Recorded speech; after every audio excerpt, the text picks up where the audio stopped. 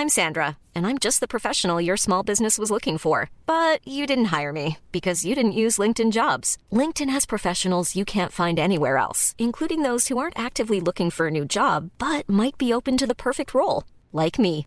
In a given month, over 70% of LinkedIn users don't visit other leading job sites. So if you're not looking on LinkedIn, you'll miss out on great candidates like Sandra. Start hiring professionals like a professional. Post your free job on linkedin.com/people today. Burrow is a furniture company known for timeless design and thoughtful construction and free shipping, and that extends to their outdoor collection. Their outdoor furniture is built to withstand the elements, featuring rust-proof stainless steel hardware, weather-ready teak, and quick-dry foam cushions. For Memorial Day, get 15% off your Burrow purchase at burrow.com/acast and up to 25% off outdoor. That's up to 25% off outdoor furniture at burrow.com/acast.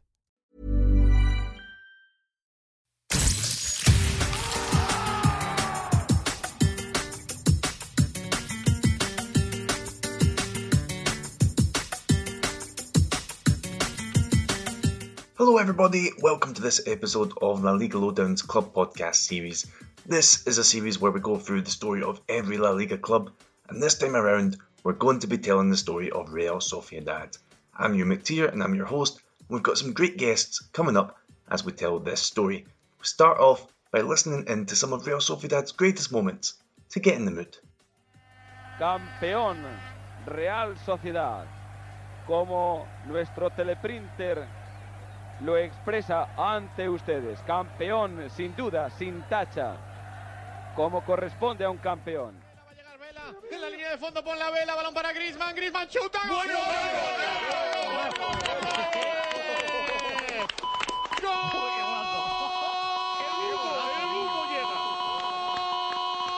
¡Golazo de la Real Sociedad!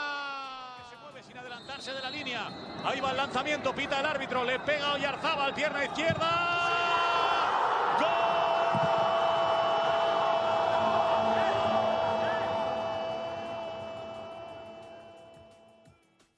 We heard there the sounds of Real Sociedad's most recent La Liga win, their most recent qualification for the Champions League, and their most recent Copa del Rey success.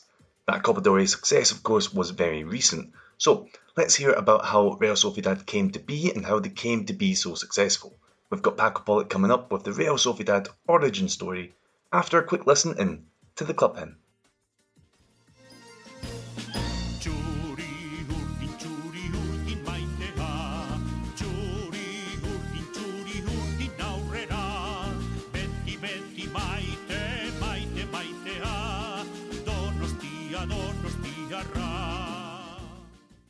The origins of Real Sociedad reflect a common theme in the Basque Country at the turn of the 20th century. Students returned from the United Kingdom and began to set up sporting clubs, with football emerging across the region, including San Sebastián, a beautiful northern coastal city. The new football club shared its facilities with the cycling club at Atocha, and they eventually merged. It was under the name Club Ciclista de San Sebastián that they won the Copa del Rey in 1909. This is included on La Real's honours list, though some would dispute it on this technicality. Sociedad de Fútbol was then officially founded in September 1909, with Sociedad meaning society and with the football term separating the club from its cycling past. A year later, they were given royal patronage by King Alfonso XIII and thus became known as Real Sociedad. Their familiar blue and white colors, the Churi Urdin, reflect the colors of San Sebastián's flag. In the inaugural La Liga season, 1928-29, La Real were the top scorers in the league, with 46 in just 18 games, and their forward Paco Bienzobas was the first winner of the Pichichi with 16 goals. This is the only time La Real has ever had a Pichichi winner. However, they weren't able to win the title, finishing fourth. Then, in 1931, there was a three-way tie between La Real, Athletic Club and Racing Santander. Unfortunately for La Real and their English coach Harry Lau, their inferior head-to-head meant they finished third. The 1940s were a decade of turbulence in the aftermath of the Spanish Civil War. La Real became a yo-yo club. They were promoted 4 times and relegated on 3 occasions in just 9 seasons. In 1957, San Sebastián Club de Fútbol was formed, the club's B team, now known as Sanse. Its importance to the club cannot be underestimated, and it serves as the link between the club's renowned youth academy, Zubieta, and the first team. The heyday for the club undoubtedly arrived in the 1980s. Basque football was on the rise and becoming the preeminent force in Spanish football. La Real won back-to-back league titles in 1981 and 1982, the only times they have been Spanish league champions. The signs were already positive. In 1979-80, coached by former player Alberto Ormaechea, the Txuri-Urdin had been unbeaten in the first 32 matches of the season. Agonizingly, defeat to Sevilla in the penultimate game left them 1 point behind Real Madrid. Ultimately, too many draws had cost them. The next season, they went again. They actually underperformed compared to their previous campaign, but finished strongly, winning 5 in a row going into the final game. They were 1 point clear of Real Madrid, and remember, it was 2 points for a win back then. Real Madrid beat Real Valladolid, so La Real needed a draw away at Sporting Gijón to take the title on head-to-head. But in torrential conditions at El Molinón, they were losing with just minutes left to play. Jesus Maria Satrústegui had been their top scorer, but it was his namesake, Jesus Zamora, who came up with the goal, a 89th minute equalizer that clinched their first league championship, with Real fans rejoicing long into the night. Their European Cup debut ended at the first hurdle, but they retained the league title, again finishing their season strongly. Despite crashing out of the Copa on penalties in the semis, they held their nerve to reach the top of La Liga, but they had to win the final game to seal it, given their inferior record against Barcelona. At a packed Atocha Stadium, they defeated rivals Athletic Club with a 2-1 scoreline. If the previous season had been agony turned to ecstasy, this was the sweetest possible way to win again. In 1983, La Real were competing on 4 fronts: La Liga, Copa, Supercopa, and European Cup. They won their first and only Supercopa, overturning a first-leg deficit against Real Madrid in the new 2-team format. They also achieved their best ever continental performance by reaching the European Cup semi-finals, but lost to eventual winners Hamburg. After 7 years in charge, Ormaechea was replaced by John Benjamin Toshak. The Welshman led the team to the Copa in 1987. They put 10 goals past Mallorca in the quarters before defeating Athletic in the semi-finals, winning the second leg away at San Mamés. In the final, they went ahead twice in Zaragoza, but Athletic pegged them back both times. La Real, though, eventually won 4-2 on penalties. Yet, this would be their last trophy for over 3 decades. Without doubt, one of the most significant moments of the 20th century was the club's decision to change their transfer policy. Like Athletic Club, they had always used Basque or home-ground players, but were frequently usurped in the market by their bigger, wealthier neighbors. Their brightest talent was also picked off by the likes of Barça. So, in 1989, they took the decision to sign foreign players, but not non-Basque Spaniards. It was a compromise the hierarchy hoped would be acceptable to fans. The reality was a bit more complicated. The first foreigner to be signed was lovable Irish scouser John Aldridge. Fans were vehemently opposed at first, scrawling graffiti amid a wave of hostility. Despite this, Aldridge soon settled and scored 6 in his first 8, including a brace against Barça, the winner against Atleti in the Copa, and the goal against Real Madrid. His work ethic and committed performances helped to win over the supporters, who began to see tangible benefits of this new approach in transfers. As Real Sociedad entered the new millennium, several new and exciting players would be signed. Some more great moments were still to come. That's right, there were some great moments up ahead, so let's hear about those now as Roman de Arcar picks up the narration. To talk about Real Sociedad in the 21st century, it's better to jump straight to the 2002-2003 season, in which they finished the league in second place, just 2 points behind Real Madrid. They completed a wonderful campaign with a squad made up of players such as Valery Karpin, Xabi Alonso, De Pedro, or the attacking duo Kovacevic and Nihat, who scored 20 and 23 goals respectively. In fact, Real Sociedad were the team to spend more time at the top of the standings, mainly from matchday 6 to 23. They then had a bit of a slump, dropping down to third, but would return to the top in matchday 34 with just 4 games left till the end of the season. They held on for the next 2 games, but in the penultimate match, a 3-2 defeat versus Celta de Vigo saw Real Madrid take over and end their hopes of their third Spanish league title, given that Los Blancos would defeat Athletic Club by 3-1 in the last game of the season to seal their overall victory. A tough blow which at least gave them the opportunity of playing in the Champions League the following season. Juventus, Olympiacos and Galatasaray were the teams they had to face in a tough group from which they managed to pull through. They finished second with 9 points behind Juventus and met Olympique de Lyon in the round of 16. But 2 1-0 defeats against the French side ended their European journey. The worst part was that due to all the effort they were putting into the Champions League, their domestic league performances were being affected in a negative way. By the time the group stage had finished, Real Sociedad only had 15 points in 15 games and were in the relegation zone. Shortly after, in the month of January, they bounced back and achieved a good run of results, but they would end up flirting with those bottom positions for most of the season, ultimately avoiding the fall by a 5-point margin. The following seasons would be tough for Real Sociedad, institutionally, economically, and in terms of football. The squad was very far off from the level it had displayed when they were runners-up to La Liga, always finishing in the bottom half of the standings, until the 2006-2007 season when it all went wrong for them. Despite completely renewing the squad in hopes of not having to suffer as in previous years, the complete opposite happened and Real Sociedad finished 19th, ending a 40-year streak in the Spanish top tier. They would remain away from La Liga for 3 years and would have to celebrate their 100th anniversary in 2009 in Segunda División. But at least they wouldn't have to wait much longer to return to Primera, given that they went on to win the league. Since then, Real Sociedad have avoided falling back down, only struggling slightly in the 2010-2011 campaign right after their return. From there on, they've always managed to qualify 12th or higher. In 2013, they even finished 4th in La Liga in Champions League positions, partly thanks to their feared attacking trident formed by Antoine Griezmann, Carlos Vela and Imanol Aguirreche.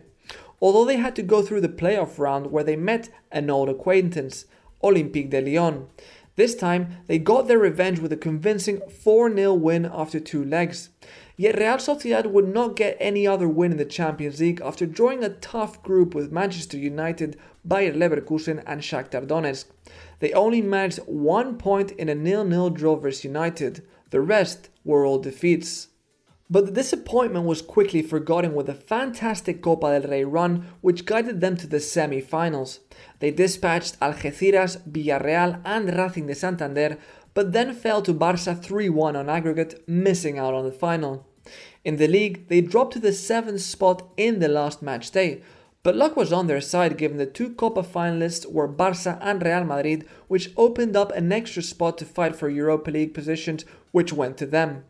But they didn't make the most of that opportunity given they lost to Krasnodar 3-1 on aggregate after defeating Aberdeen 5-2 in the previous qualifying round.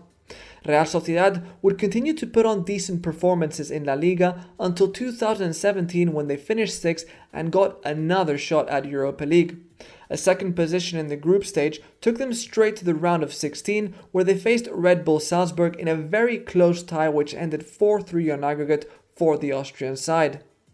But then came Imanol Alguacil in 2018 to build something special.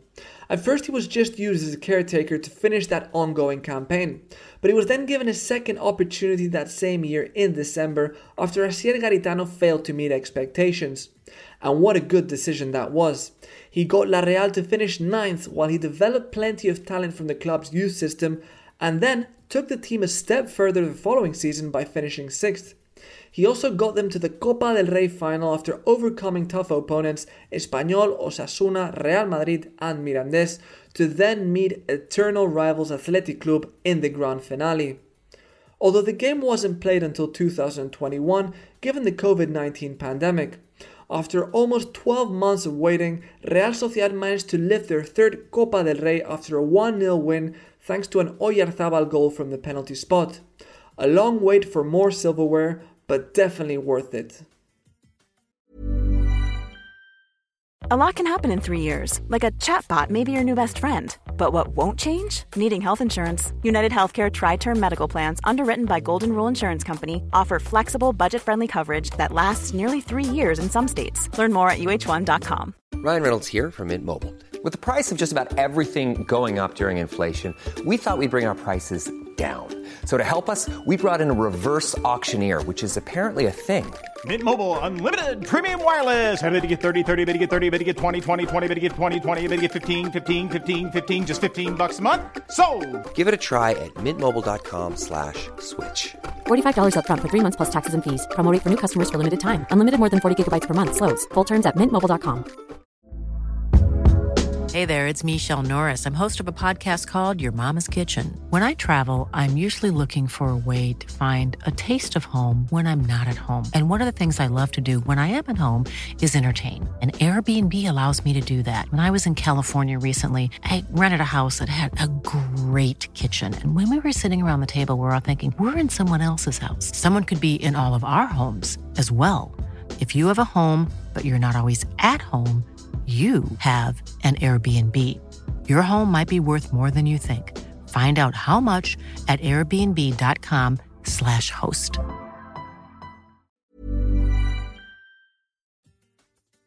That Copa del Rey success really was deserved for Real Sociedad, a club doing things the right way, a club with values, a club with traditions. We're going to discuss now some of the individuals who have made La Real what they are, and we do so with Matt Clark. Matt has the difficult task of picking just 3 Real Sociedad legends to talk about. Here are the 3 he selected. Alberto Ormaechea was an unassuming defender who enjoyed a decent playing career, but it was his time as coach that he truly made his mark. First, he became assistant to head coach Jose Antonio Irulegui, and in 1978 he took the reins himself. His 7-year tenure was the most decorated chapter in Real Sociedad history. He led the team to 38 La Liga matches unbeaten between April 1979 and May 1980, a record which remains intact to this day. Their very first league title arrived in 1981 in the reign of Asturias, and it was retained in 1982, sealed with a final day win over Athletic Club at Atocha.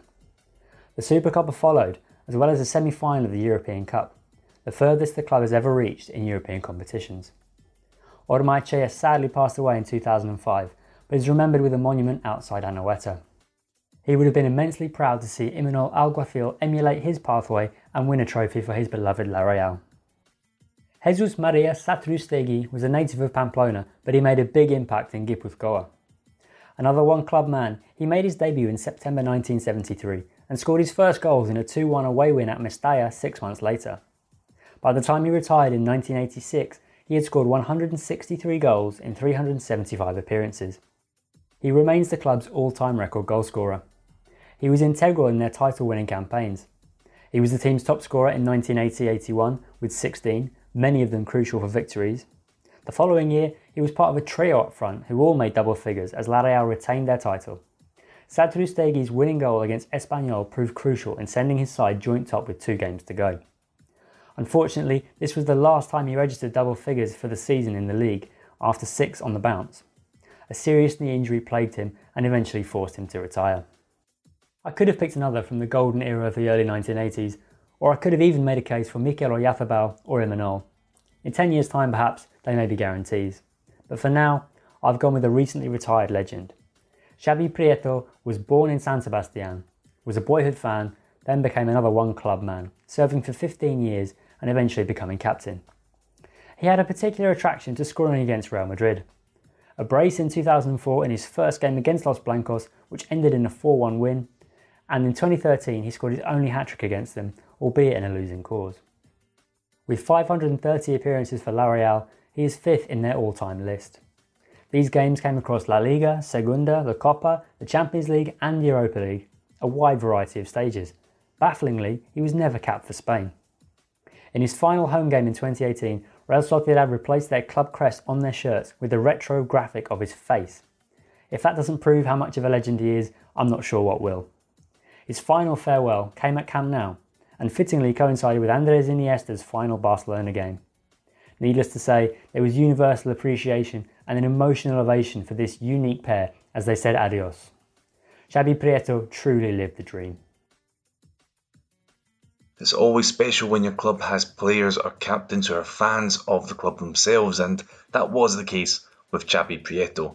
Let's now talk about the fan base at Real Sociedad and about what a home match is like. We'll do so with Phil Ball, who has lived in the city for 3 decades. Here's Phil to explain what it's like to support Real Sociedad. Well, I think the first thing you have to understand about the Real Sociedad scene is that the club is situated in the city of San Sebastián, and San Sebastián is the most expensive city in Spain. We're talking about a region called Guipúzcoa, which is wealthy, and Basques are reserved anyway, but wealthy Basques are even more reserved, So I think that what happens is that this is a city where people don't really want to look as though they've got nothing else to do. And so I think that conditions a little bit, not so much the match day experience, but certainly the sort of atmosphere that surrounds the club. The noisier element of Real Sociedad are always go crazy about this. They don't like it. They prefer it to be much more like the Bilbao experience, if you like. But this is also conditioned a little bit by the history of the club, because when I came here 30 years ago, they were still playing in the famous Atocha Stadium. Atocha was a smaller ground. It looked a bit like Loftus Road, QPR, England. It looked typically like an English ground. And it was tightly packed to the rafters. It was kind of hostile, and it was also set in Eguía, a neighbourhood which is about the closest you'll get to a working-class neighbourhood in the centre of San Sebastián. What happened is that when that moved, it moved to a neighbourhood called Amarra, which is kind of neither here nor there. I'd say it's probably a lower middle class neighbourhood, let's say, again, just off the centre of the city. Anoeta itself was built with an early 90s aesthetic, and the aesthetic was very nice, but it was unfortunately rather cold, and the atmosphere didn't really work. Certainly it was a huge contrast to Atocha, and Real Sociedad fans pretended to like it for a few years, but then they became vocally against it. It had an athletics track round it, a little bit like the German clubs of the 80s, and it just didn't work. Nobody used the athletics track, and it distanced the supporters from the action. It just didn't work, really. I mean, it's quite surprising that they kept it there for so long, but it was a municipal project. It's much better now, because even though it's in exactly the same place, the ground's been remodelled on a more postmodern aesthetic, let's say, but the ground's much more tightly packed, the acoustics are much better, and the matchday experience is far, far superior to what it was in Anoeta. Outside, what you've got in Amarra is a long avenue called Avenida Madrid, which kind of culminates in Anoeta. So when you're right at the top of the avenue, you can see Anoeta from quite a long way away. It becomes almost like a sort of pilgrimage, if you like. So people do tend to walk down Avenida de Madrid. All the buses going down there on the match day are all going to Anoeta. It's the same destination, and they kind of stop at the bottom and they spew all the people out onto the streets, and everybody coming out of those buses, of course, is going to the match. They all sort of spew out and go into the bars. There are two typical bars. One's called Bar Venta, it's opposite the ground. Another one's called Bar Shanti, which is to the right of the ground. There are Venta people and Shanti people. And of course, you've got the hot dog stands, you've got the churro stands, you've got the sweet stands, you've got people coming and going, scurrying like insects to the ground, making a lot of noise. And in that sense, it's very much, the same. Again, we're in the Basque country here, so you'll hear two languages. You'll hear a lot of people speaking Basque. A lot of people do speak Basque, Euskera in San Sebastián. You'll hear people speaking Spanish. You get this mixture of languages when you're inside, and the public announcements are made. They're always made first in Basque and second in Spanish. That's just the way it is. That's absolutely fine. But, I wouldn't want to suggest that Real Sociedad is some kind of snobby upper middle class club. It's not. Its supporter base is very wide and varied. I think, and there's as much keenness here as there is in a place like Bilbao. But what I mean is that, when you walk into San Sebastián, you don't get that feeling that it's a football city necessarily. You've got to know about it. When you walk into Newcastle or you walk into Bilbao, there's just that smell in the air about, well, this is a football city. You don't get that in San Sebastián, and I think that's because of it's a very beautiful city. It's, the Rio of Spain, if you like, and so that's not the first impression you get. Nevertheless, the Real fans would hate me to suggest that they were any less enthusiastic than, for example, Athletic Bilbao fans towards their club.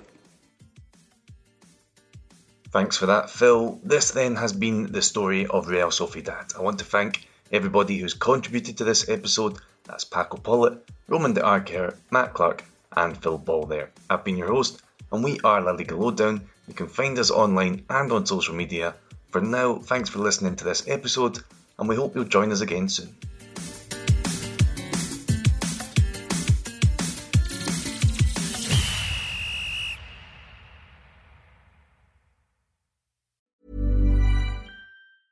Selling a little or a lot?